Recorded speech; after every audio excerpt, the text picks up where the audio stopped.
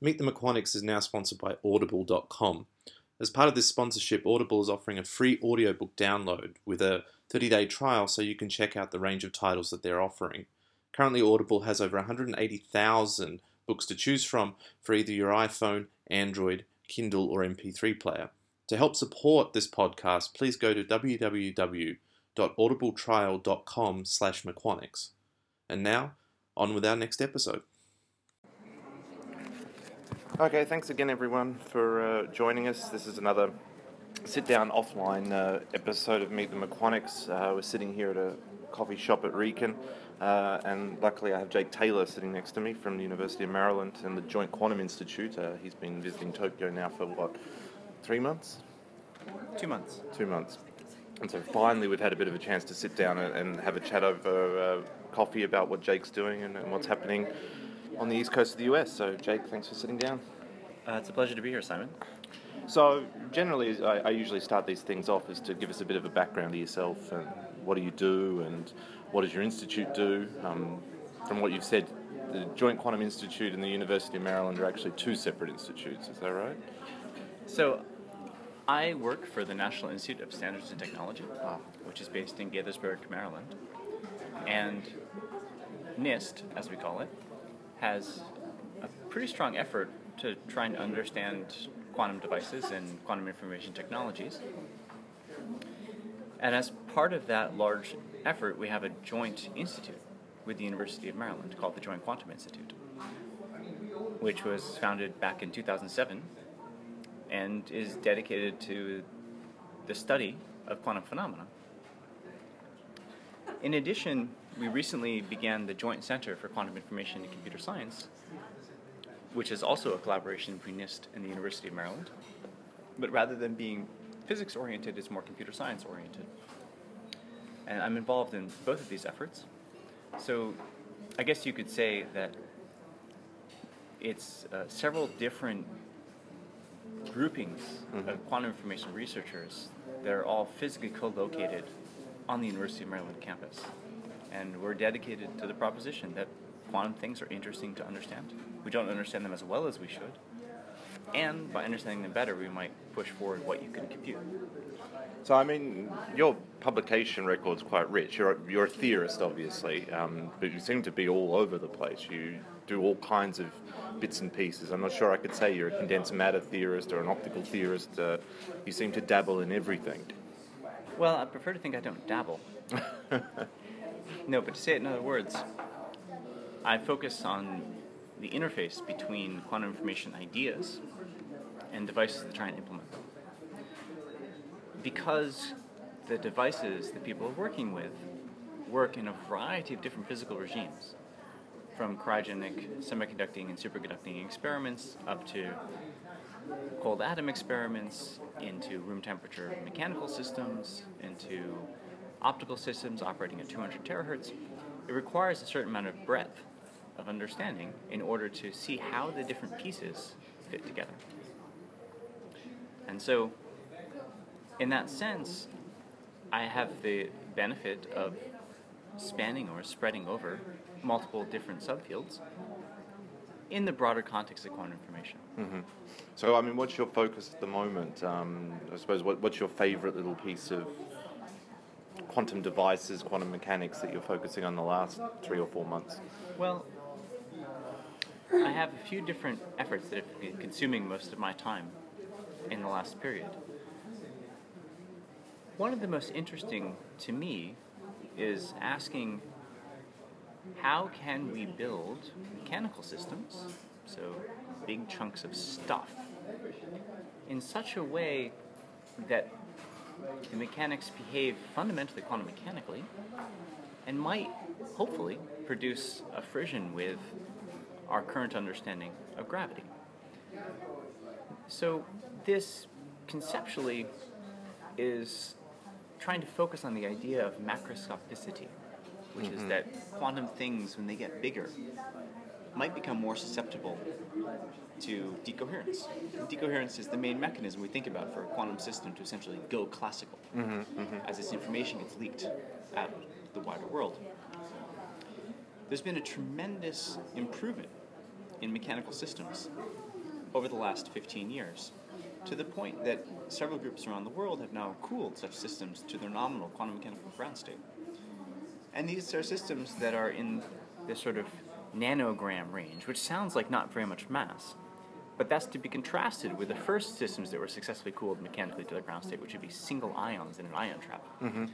And so the progress from 10 to the minus 21 grams to 10 to the minus 9 grams, so a trillion and a factor of mass, has been tremendous. There's now hope on the horizon that we can go from nanograms to milligrams, another factor of 10 to the 6. And now you're starting to look at the prospect that there will be quantum mechanical superpositions of objects whose mass is comparable to the Planck mass, which is at 21 milligrams, whose superposition lifetime may be hundreds to thousands to millions of mechanical oscillation periods. So what does this mean in sort of from the layperson's perspective when you're talking about cooling something to its quantum mechanical ground state, and you're trying to build big objects that vibrate in different superpositions, are physically in different places at once? I mean, is this really trying to build sort of, a Schrodinger's cat, just not with something alive? It is trying to build the Schrodinger's cat, and there have been some great successes using the same mathematical concepts, but not doing it with massive objects, but by doing it with light, particularly from the group in Yale, where they've been stabilizing, and they recently showed a pioneering advance in which they took a cat state in what's called a cat state code. So it was actually not just one cat state, it was like two cat states put together, patched together in such a way that it would be correctable if errors occurred. And then they corrected it. And so you can stabilize and correct using quantum optical techniques highly entangled states of light, and mathematically, light is a boson. And mechanical oscillations of an object, which we call phonons, are also bosons. So in principle, the same techniques that operate for the superconducting optical community, by optics here we mean microwaves, should also be applicable to the mechanical systems. And then you could ask, how long can I stabilize these mechanical superpositions using these concepts? And now one of the big differences is that light is very light, if you pardon the phrase. And so the impact of light on, for example, other objects around it via gravitational interaction is exceedingly weak.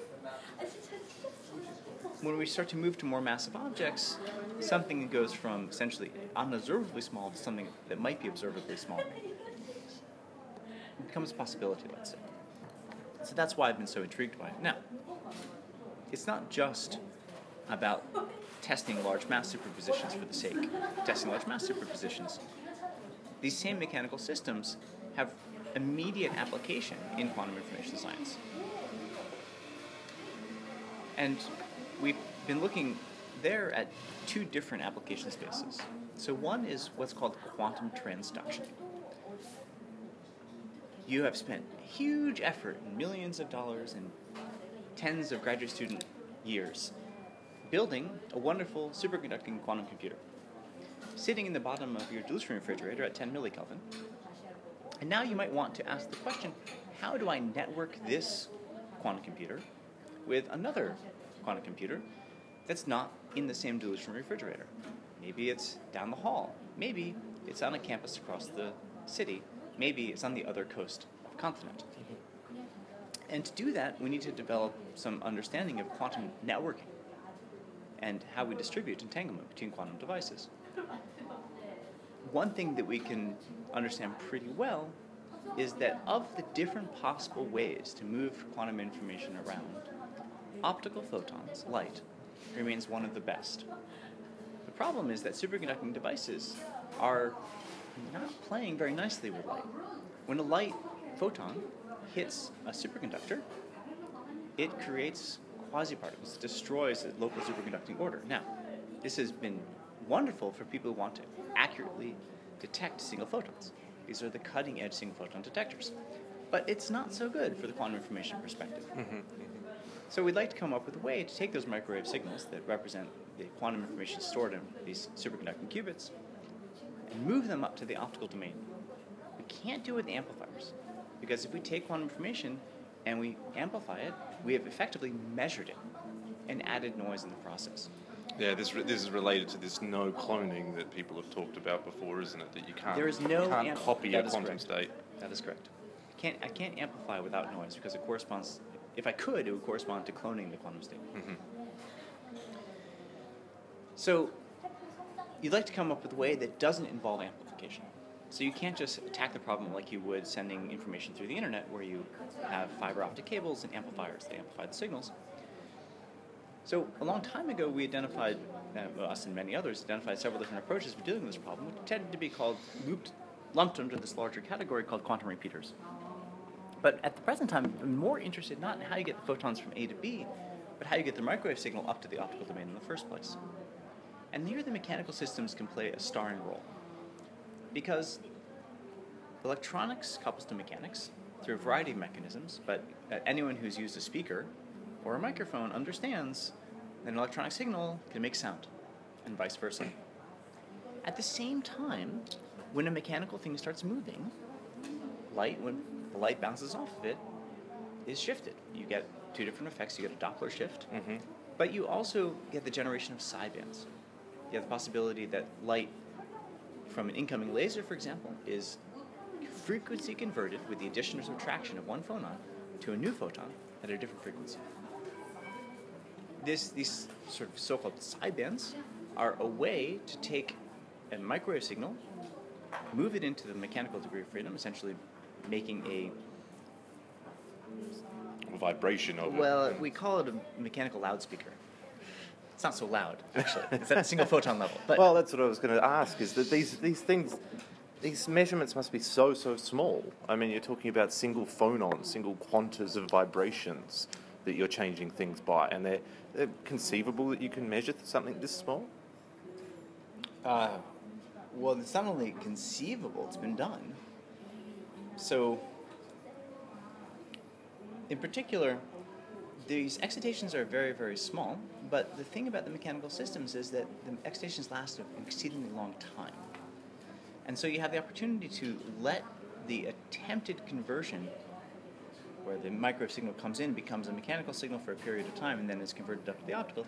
You can take your time doing it. And by taking your time, you can offset the weakness. So, at the simplest level, this would provide a sort of lossless pass-through of the electrical information up to the optical domain.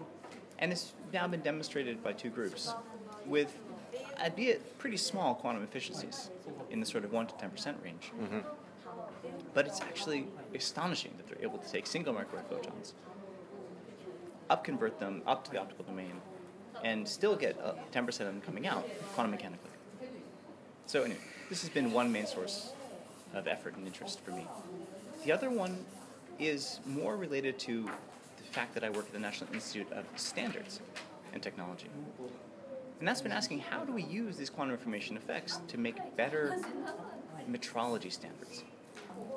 Now, quantum information, you think about information processing, but you're often limited by your ability to actually measure things. Mm-hmm.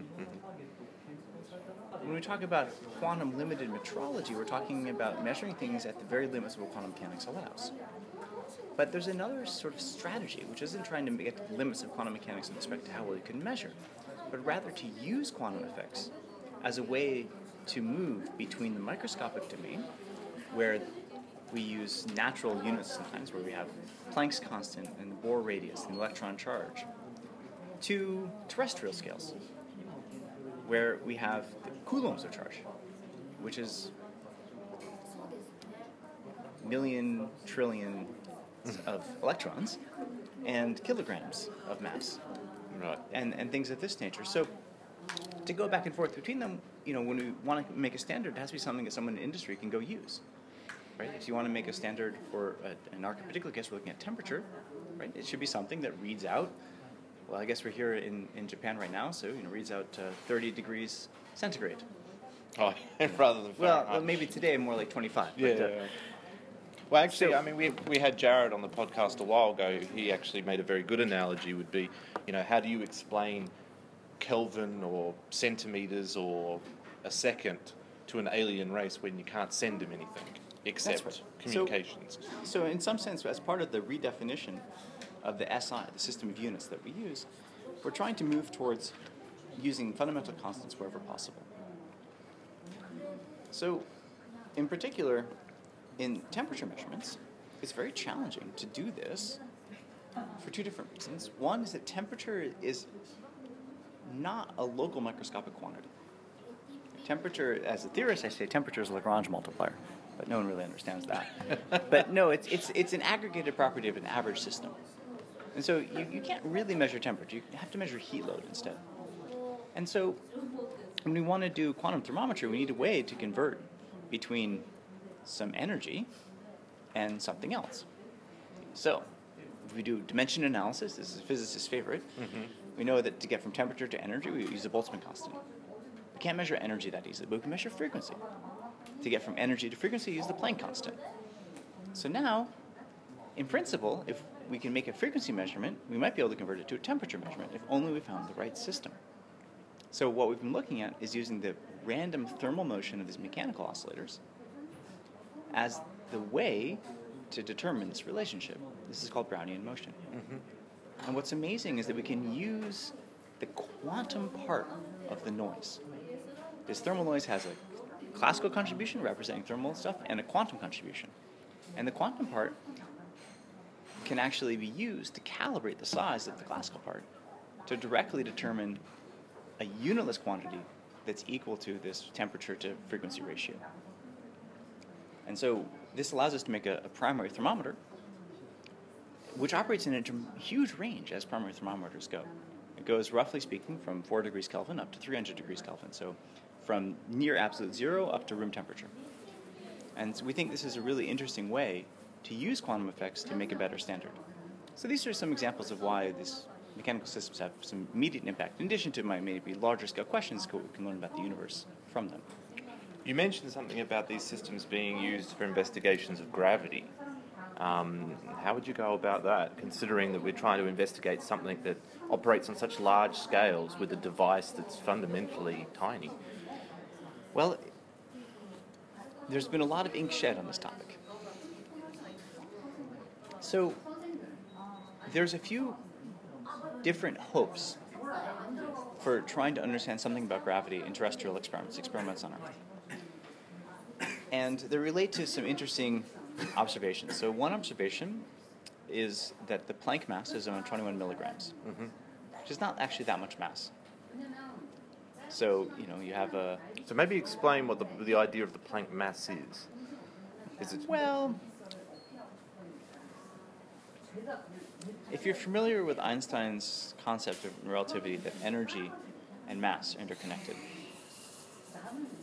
then you can get to a point where the energy density of a chunk of stuff is high enough that it would cause space-time to curve an appreciable amount.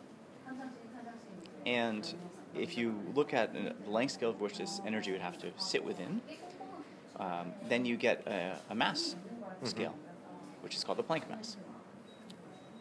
And this Planck mass is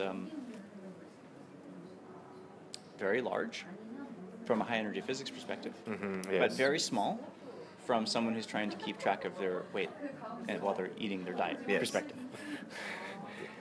So one of the hopes that these experiments might have something meaningful to say is simply that the mass scales are starting to become appreciable at the scales where gravity and Planck's constant are playing together. Because the whole point of the Planck scale is defined in terms of Newton's gravitational constant and the speed of light and Planck's constant. So there's just kind of the point where h bar and g play together. One of the other interesting things has been the realization that on relatively short length scales, we don't really know what happens to Newton's laws of gravitation. And so there's a bunch of speculative concepts people have suggested that will help try and deal with other problems about gravity that we don't fully understand, where if you could test gravity in the range of 1 to 100 micrometers, you might learn something new. And so these are systems which you need to get pretty small, and you need to be able to measure them extremely well. And these mechanical systems have to be in a good spot for that.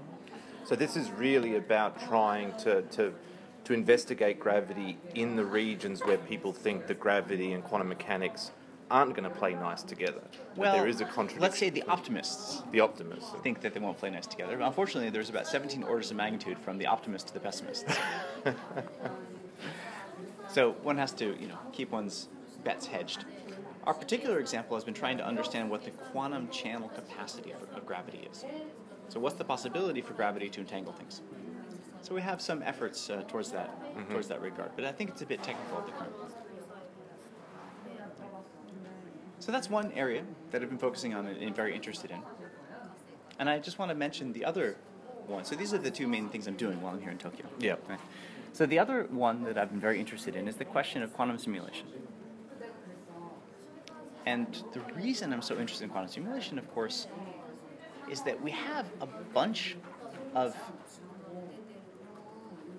things that we use in our daily life, primarily from the biomedical industry, where the knowledge of that thing, how we built the drug, how we built the material, depends upon our classical ability to efficiently simulate quantum mechanics.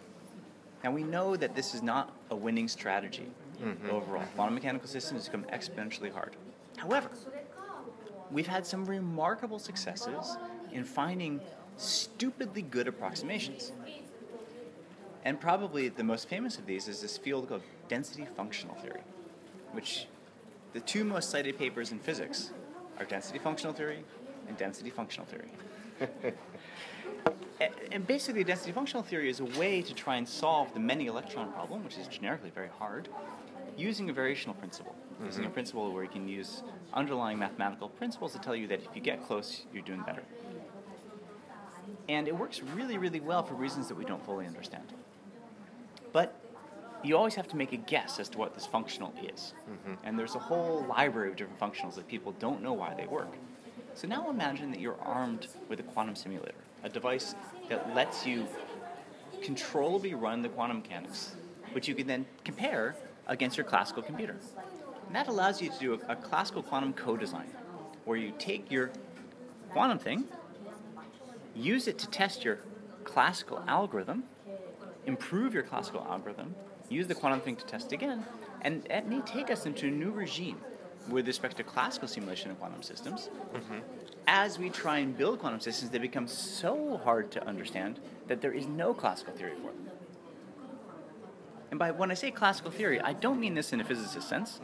I don't mean this in a philosopher sense. I mean this in a computer scientist sense. Is the simulation of the theory only polynomially harder than the actual physical system? Yep. And then it would be a classical theory in the computational complexity sense. So, of course, this interplay between computational complexity and our concepts in physics is an area of great interest. And there's a lot of fun things happening there. But perhaps we won't go into those details at the present. No, because I mean, this sort of leaps quite well into the next part that I was going to ask you about, namely the progression of quantum information technology. So quantum computers, quantum communication systems, sensors. We've seen a kind of bit of an explosion over the last 2 years when it comes to investment in terms of technology development.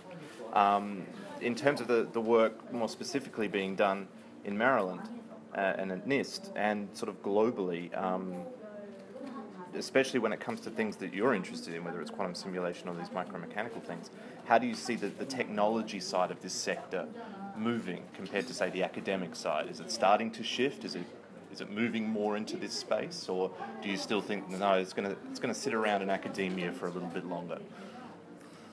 Well, as you may have guessed, I'm neither an entrepreneur nor a businessman. So I can't speak to what would motivate a business directly to get into this field or not. I can say that as we understand quantum systems better, opportunities start to emerge where there's things that a quantum system can do that you basically just can't do classically. And as that knowledge grows, the possibility to build devices that someone wants to buy to do those things goes from zero to non-zero. But where the killer apps are remains honestly murky.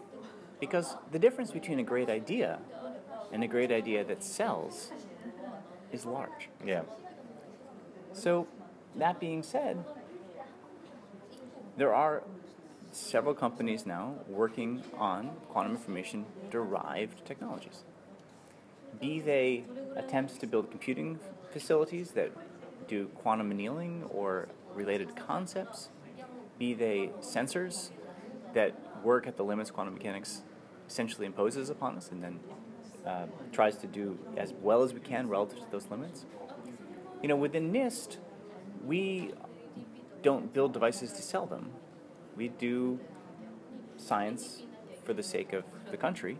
And as part of that effort, for example, we spend a lot of time working on atomic clocks. So atomic clocks are, in some sense, one of the oldest quantum information technologies. But they're in widespread use. And anyone who's ever used a global positioning system, which is everyone to know where they are right now and which subway line to get on, they used atomic clocks to do it. And so that's a very large part of our effort, our continuing effort at NIST. We also have a more recent effort, which is to make a random number beacon. So the only randomness that we really know that we can certify as random is quantum randomness. And how do we certify it? Well, we use Bell's inequality. We use essentially a CHSH type game. But the point is that Bell's inequality gives you certifiable randomness between two parties. And if you want to build good cryptographic keys, for example, or if you want to test your cryptographic protocols against appropriate levels of randomness, you need random numbers that you know are random. Or build poker machines for Vegas. I can't speak to that. I've heard that they're the largest customer so far of ID Quantique's random number generators. That could be. That's again a question of business versus what's practical versus what's possible. But the point is that these are immediate examples of things where, at NIST, for example, not me, but my colleagues did this wonderful experiment violating Bell's inequality, contemporaneous with one perhaps you heard about from the Delft group, but then... Well, Stephanie did a podcast with us a couple of weeks ago talking about what they did, so yes. NIST did a similar experiment. Well, NIST didn't use a quantum memory to get rid of the loopholes. It was actually, but this is the testbed system for a random number generator, and so our requirements were we needed to have much higher confidence in the results than the memory-based approaches could achieve, and we needed much higher rates in order to be able to serve many potential customers for this type of random number beacon. NIST at the present time is responsible, for example, for network time, right? So that's a service that is provided in a similar way you can imagine random numbers being a service provided. So suffice to say, the crucial point here is that you need a very high confidence and a high bit rate. So the experiment couldn't use memories because memories required too long. They had to beat the loopholes by using great detectors and by building the setup with just the right angles so that everything lined up. And so they were able to do it. But this is an example of how you do a quantum information experiment. I want to violate Bell's inequality without loopholes, and you also realize there's a technological benefit to it. Like now I can certify random numbers. So I think that this type of thing is going to keep happening. Is there going to be an explosion in the next year where all sorts of startups take over? Well, I don't see it happening personally. But I'm not a venture capitalist. Sure. I'm not an entrepreneur. So I can't say. Well, I mean, the last thing I generally ask people is for their predictions. I've got a good bottle of whiskey of your choice up for grabs for anyone I can come back to in the next 5 years and figure out who came the closest as to where you think, quantum computing and quantum information in general. What new things do you think the general... Yeah, so what we were talking about. Oh, yes, a possible prediction, what you think is going to happen in the next 5 years in terms of the general public. What is the general public going to see as sort of as the front for quantum computing or quantum information technology?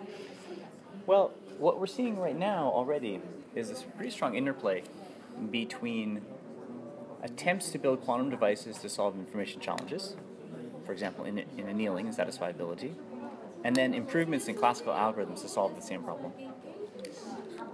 We're going to see a lot more of that. I already outlined a scenario in density functional theory, for example, where this is going to start happening. And the consequences of that for the layperson may not be that apparent, but maybe you'll get a better route when you ask Google Maps to go from A to B. So I think another area that you're going to see a substantial more happening in is going to be in the domain of cryptography, and it's going to come in two different categories. Right? And one category is going to be efforts to integrate quantum key distribution systems into existing infrastructure, where you may find that people will start advertising that they're using quantum key distribution for their security purposes. But I think the other area you're going to see quite a lot of activity in is in the field of what's called post-quantum cryptography. Post-quantum cryptography is not postmodernism. It is asking the question, how do you accomplish the day-to-day cryptographic tasks that we use for e-commerce, for our email, for our WhatsApp, for whatever it is? How do we accomplish those in a world where some fraction of potential adversaries and eavesdroppers have access to quantum resources? And there are a bunch of cryptographic protocols that we don't even know how secure they are with respect to a quantum attack. And we don't know how secureable they are with respect to a quantum attack. And so I think you're going to see changes at the infrastructure level over the course of the next 5 to 10 years where the push is going to really be towards adoption of post-quantum standards, if only we know what they are.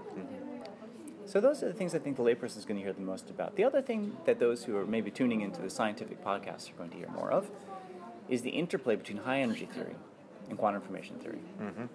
Because it's just been exploding in the last 2 years, where high-energy theorists, people who work on string theory, who work on loop quantum gravity, are realizing that some of the challenges they've been running into in their theories are ones that are actually best understood from the framework of quantum information. And they haven't necessarily thought as much about the information content of the theories. And so I suspect you're going to see many more popular articles talking about about the information of the universe and the surfaces of black holes. And look, I'm not a reporter, so I can't come up with good poetic turns of phrases that represent the key point in a paper, but you can imagine that you're going to see a substantial change in these understandings and descriptions about what we think the universe is and why it is. And I think that's going to be driven by quantum information, and you may not call it technology because it looks like it's math, but do you call an algorithm technology? No, I mean, as most people will be fairly aware, all of the bigger questions and the more speculative questions drive development. That's right. Certainly at the lower level. So finally, before we close up and we get another coffee before we leave, anything you want to plug, anything happening at the university or at NIST that you want to point out? For those of you who are coming to QCrypt in September, so we're hosting QCrypt at CRICS. CRICS is the Joint Center for Quantum Information and Computer Science, where I sit. And we're hosting QCrypt 2016, so this is the biggest quantum cryptography conference, and it's the first time in the United States, so we're very excited to have it. Yes, last year was here in Tokyo. So for those coming, welcome. And for those of you who are looking at this and listening to this and you're at the postdoctoral level or at the doctoral level, we have an annual competition at both the JQI and at QUICS for the best postdoctoral fellows. And we highly encourage you to apply, because we'd love to have the best and the brightest working on these problems. Great. Well, I mean, as usual, I'll put links to the websites and all this information that Jake has available online with the descriptions of this podcast.